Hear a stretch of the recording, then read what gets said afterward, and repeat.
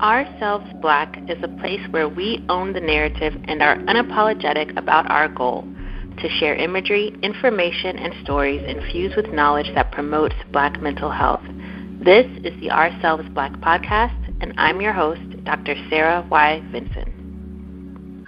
On today's edition of the Ourselves Black podcast, part one of a two-part conversation about couples therapy with guest expert Dr. Ayana Abrams. Dr. Ayana Abrams is a licensed clinical psychologist in Georgia and the CEO and founder of Ascension Behavioral Health, LLC. Dr. Abrams enjoys providing consultation and guest speaking opportunities to organizations, specifically nonprofits, schools, churches, hospitals, and other media. She's been featured on Huffington Post Live, Therapy for Black Girls, and Silence the Shame. She is also the proud co-founder of Not So Strong, a mental health initiative focused on emotional healing of Black women through use of vulnerable narratives. Hello, and welcome to today's edition of the Ourselves Black podcast. We have as our guest today couples therapy expert Dr. Ayana Abrams. Dr. Abrams, welcome to the show. Thank you for having me. So, Dr. Abrams, in this wide world of things that you could have chosen to do with your career as a mental health expert, how is it that you decided that couples therapy was where you were going to spend your professional time? That is a good question. You can't separate out relationships from mental health. Relationships are a huge part of how people are functioning in the world, and relationships are a huge part of actually helping someone's mental health. So part of my lean into it was recognizing that when relationships are not functioning well, our mental health suffers. So why not use that as an in to really help people connect more to people around them? We're human beings, we're social beings, but also to learn a lot more about themselves. It happens through relationships. That's absolutely right. But it sounds as if it could be challenging, right? Because you don't just have one patient on the couch, to kind of use the visual that a lot of people have. You have two people who are bringing their own stuff and trying to build or work something together. And, a lot of times on TV, the couples therapist is presented as this sort of referee, or the couples want them to be a referee. So in real life, because, TV doesn't always represent things accurately, in real life as a couples therapy expert, how does this whole thing work? So I can't lie that there are some sessions or couples that feel like you might do a lot more refereeing. So we consider those couples high conflict couples, where we are doing a lot more work to kind of just de-escalate the anger, de-escalate the hostility, de-escalate the hurt that's in the room so that we can have a different kind of conversation. So do I play a role of referee sometimes? Yes. Do I have a little timeout thing? Yes. Do I have a whistle? No. I haven't had a couple make me get a whistle yet, but it's not too far-fetched. But it doesn't look as hostile or just as combative in the room oftentimes, particularly after you build a good rapport with the couple and they get used to what the therapy looks like. So essentially after you move through an assessment phase, which is where I gather information about you two together as well as individual information, childhood, past relationship stuff, all that information helps me figure out what's going on with you two now. You come in, and we're usually working on a few themes that tend to show up often. So I'm asking you questions around how did this show up this week, or kind of what's this recurring theme that tends to cause the conflict or the argument or the breakdown between how you two love each other or between how you two are communicating with each other. So what I've learned across my work is that it usually goes down to 2 or 3 themes. It's the same argument that happens, even if it shows up very differently. So whether the argument shows up about a discrepancy over dishwasher, kids, driving somewhere and you guys got in an argument, or watching TV and you guys got in an argument, there's usually something under that that's part of a major theme for the couple. And usually finding that and helping them realize, like, oh, you recognize it's about that thing, not the dishwasher, right? And then they're like, oh, you're right. So, and what are some of those common themes that you see come up across couples, or that you see come up commonly? So what I've learned over time, I've learned to discern this a lot better. Oftentimes couples come in saying communication. That's the number one thing that couples say. And in therapy in general, people come in saying this is the issue. And once we unpack some things, I'm able to recognize and help them recognize that it's usually not that issue. That issue is usually what's secondary or how the bigger issue is just showing up, but it's oftentimes, if not most times, something much deeper. So couples will come in and say communication, and what we'll unpack is that there is a lack of trust between them. What comes up a lot more nowadays is sexual desire discrepancy. One partner seems as though or thinks that they have more desire for the other partner, so now they're dealing with not feeling desired, not feeling loved, not feeling cared for, not getting attention. So that shows up. Infidelity is a hot topic that comes in, so whether couples come in right after there's been a disclosure of infidelity or whether it's been a long-standing pattern and they've just gotten to the brink of it, they come in. Oftentimes one partner will have a mental health issue, and the couple's coming in to figure out how do we deal with this because it's really getting in the way of us being able to be together because I don't know what to do for this person when they are experiencing this kind of episode. So those are things that I see mostly. Again, infidelity, mental health issues within the relationship, quote-unquote communication, sex. But I'll see stuff around finances, just issues talking about the big things, talking about parenting, talking about money, talking about sex, in-laws, right? So those are kind of the main things that come in. But again, once you break those down, it's typically getting to we are not paying attention to each other the same way in which we used to. And that sucks. Yeah. And so when people identify these issues and they come in, how does it work? How does the couples therapy process actually work? Okay. So I use there are different modes of couples therapy. I use a treatment mode called emotion-focused therapy, which is really leaned into what people's primary emotions are. So we differentiate between primary and secondary emotions to kind of get us down to our core, and then we help couples talk to each other from that deepest, scary part of us that we feel so vulnerable with.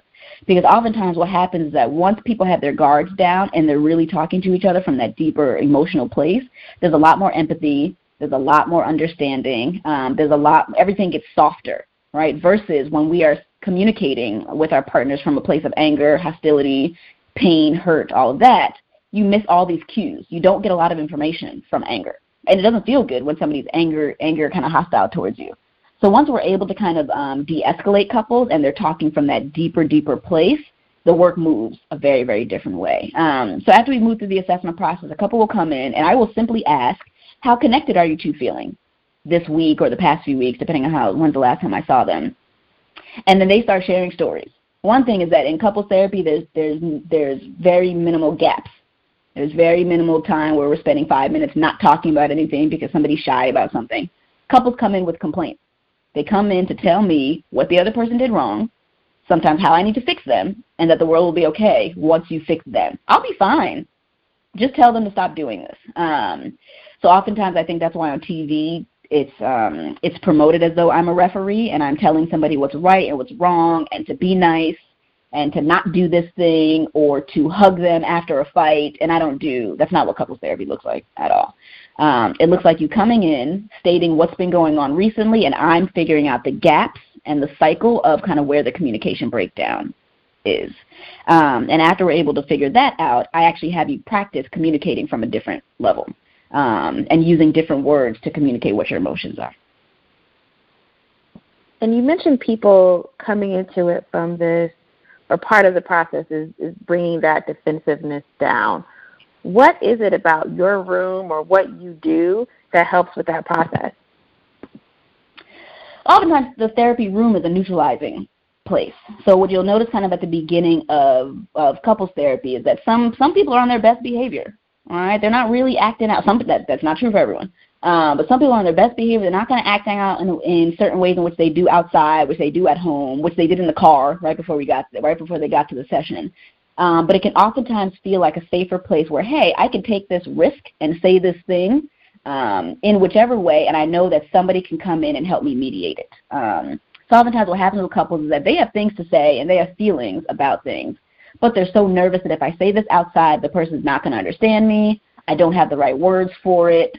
I just feel so, vulnerable in this. But having this safe space of the therapy room really allows couples to take more risks in what they would say and what they would share. And once you're able to take those risks and kind of get into that vulnerability, again, there's a biological, and you can feel it in the room. It's remarkable. There's a shift in the room when somebody just gets really honest about their emotion, because usually their emotions aren't coming from a place of hostility. Oftentimes with couples, when things are happening really, really fast, it's coming from a place of hurt. It's coming from a place of fear. It's coming from a place of the fear of abandonment, fear of rejection, misunderstanding. It's coming from these really, really soft and vulnerable places. And usually people aren't defensive or guarded or aggressive when there's vulnerability in the room. Usually a lot more empathy shows up. So it's helping couples realize that, oh, you still have that for your partner. How do we figure out how to make the implicit much more explicit between you two? And then get you practicing those things outside, and then we just kind of talk about that. So as you describe it, this sounds like something that could be really helpful for a lot of people. But, even if you're with the right person, sometimes there are going to be challenging times. And there should be. The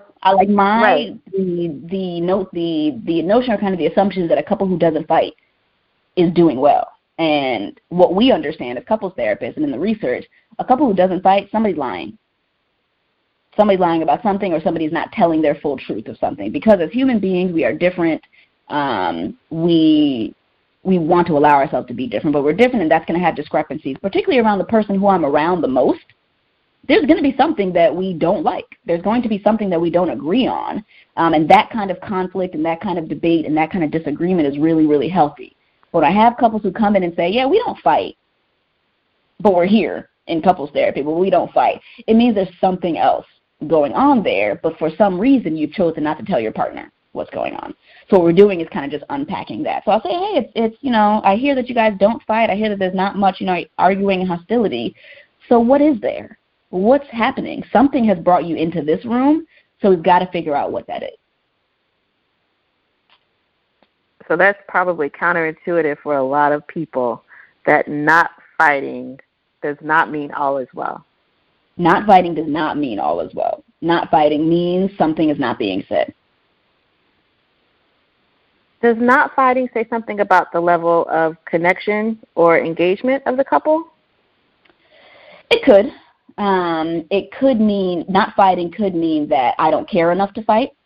Within the EFT model, we have a dynamic. We're usually looking at it that what the interactions are between the couple. There's always a cycle that couples get into. There's a pattern.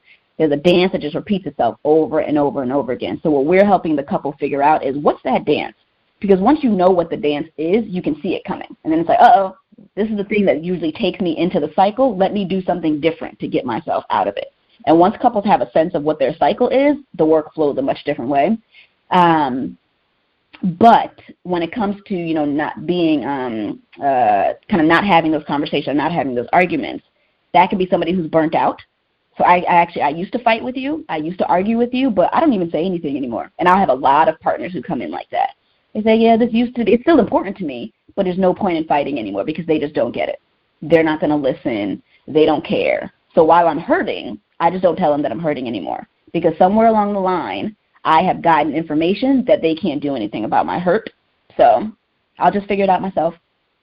So that can lead to a disconnection. Sometimes those are things that the partners have brought into the relationship. So it's not always about things that have happened between us that's broken down. I might have come into this with these patterns from childhood, from past relationships, where I never told you anything. I've never felt really, really connected to you, but, I thought that this was the thing to do next. So we stayed together, or we got married, or we decided to have children. So that disconnect between couples can come from any which direction. It happens after phase of life changes. So there's a lot of disconnect between parents after children, between couples after children. There's a lot of disconnect that can happen if somebody loses a job and now we're playing different roles in the house that I didn't expect to play or I didn't want to play. All these things can contribute to a disconnect. A move, in-laws, all those things can really, really have an effect on how people are communicating with each other and how how loved or kind of how understood they feel. So for people who are listening and, maybe they just went through some of those big life changes, or they felt a shift, or they feel as if there's a problem, maybe, what are indications from your standpoint that this couples therapy is something they should really consider? So major things to look for is increased conflict, right? Whether there's been little to no conflict or, some moderate conflict. If you notice just an uptick in that, for more than a few weeks, maybe even for more than a few months, I'd recommend couples therapy. What the research shows is that couples don't tend to come to therapy until 5 to 7 years after a major problem. That most couples wait 5 to 7 years. Most couples wait that long. And it's true. What comes into my room is that we've either always been this way or something happened 7, 8 years ago that I thought we resolved. And meaning I thought we resolved meaning we stopped talking about it. But it pops up in all these other areas that don't look like the exact issue, but you don't trust this person anymore after there was an affair or after you saw something in the phone 6 years ago. You took your trust off of the table, and now it's creating all these other issues, but you didn't make that connection. All right, so again, 5 to 7 years, and that's just on average, that couples will wait after something has happened or after there's been a disconnect or after there's been a betrayal to come to therapy. So what it leaves therapists having to do is I've got to get all this backstory. So there's that thing that happened, and how did you resolve, quote unquote, how did you resolve it? And oftentimes it sounds like, we talked about it. Okay. Did you? Okay. Well, we talked about it a few times, and then we just decided that we were going to move forward and be positive and just, it's what's happened is in the past. Let's not dwell on the past. So that's oftentimes what comes in the room. So whether that be infidelity, some type of betrayal, some major change in their life, couples typically wait until crisis or when divorce comes up, and then couples therapy is the last resort. So what I would recommend is do not wait that long. Do not wait that long. Again, it can be so painful to have this quote-unquote loving relationship that doesn't feel loving anymore. You spend so much time in a home with a partner or parenting that to not have that part of your life fulfilled really takes a toll on you individually. And can create other mental health issues for someone. So a breakdown in a relationship can absolutely lead to depressive symptoms, can absolutely lead to anxiety, can absolutely lead to lots of physical distress for people, and they don't recognize how much the relationship problems are really taking a toll on them. So yes, I wouldn't recommend waiting. I was just going to say, it sounds like a key part of what you're pointing out to people is talking about something doesn't mean that you've dealt with it. Right. Oftentimes people talk about things, and that happens in the couples therapy too, where oftentimes I'm coaching people and helping them to get out of their heads. Oftentimes people talk from a very rationalized place, a very intellectual place. They can tell me all the stuff, but I can tell you're not feeling it at all. And couples can come in telling me terrible things that have happened, and they're just telling me very matter-of-factly, which tells me that at some point you took this thing off the table. It was too overwhelming and you stopped feeling it. So now it's just like, they cheated a long time ago, but we dealt with that. And you don't see, they're not afflicted by any pain, they're not afflicted by anything. And we just, stopped talking about it, and it hasn't happened since, so I'm good. And usually down the line we kind of unpack like, I actually never got over that. I just told myself I did because that was the way to stay in this relationship. All the while I'm side-eyeing you, I'm anxious whenever you go out. I want to check your phone, like things like that come up. I don't like going on vacation without you. And it's like, they turn those things into norms for them. And what couples therapy can help them recognize is that that's not a healthy norm for you. It feels familiar now because that's been your coping mechanism, but that's actually not helping you in these ways. So it's getting people to kind of get out of their heads and really begin to feel what's happening or what they're missing, and being able to communicate those needs to their partner. So, Dr. Abrams, you've shared a lot in our relatively short time together. I know. But for people who want to, it's great. And I'm sure there's going to be people who want to hear more from you. How do they get in contact with you in order to do that? So I do have a website that explains a little bit more about the couples therapy process as well. So my website is drabramsabh.com. So that's DRABRAMS and the letters abh.com. I also have an Instagram and a Facebook page. So the Facebook page is the same name. Not the same name, sorry. The Facebook page is at Ascension Behavioral Health. That's ASCENSION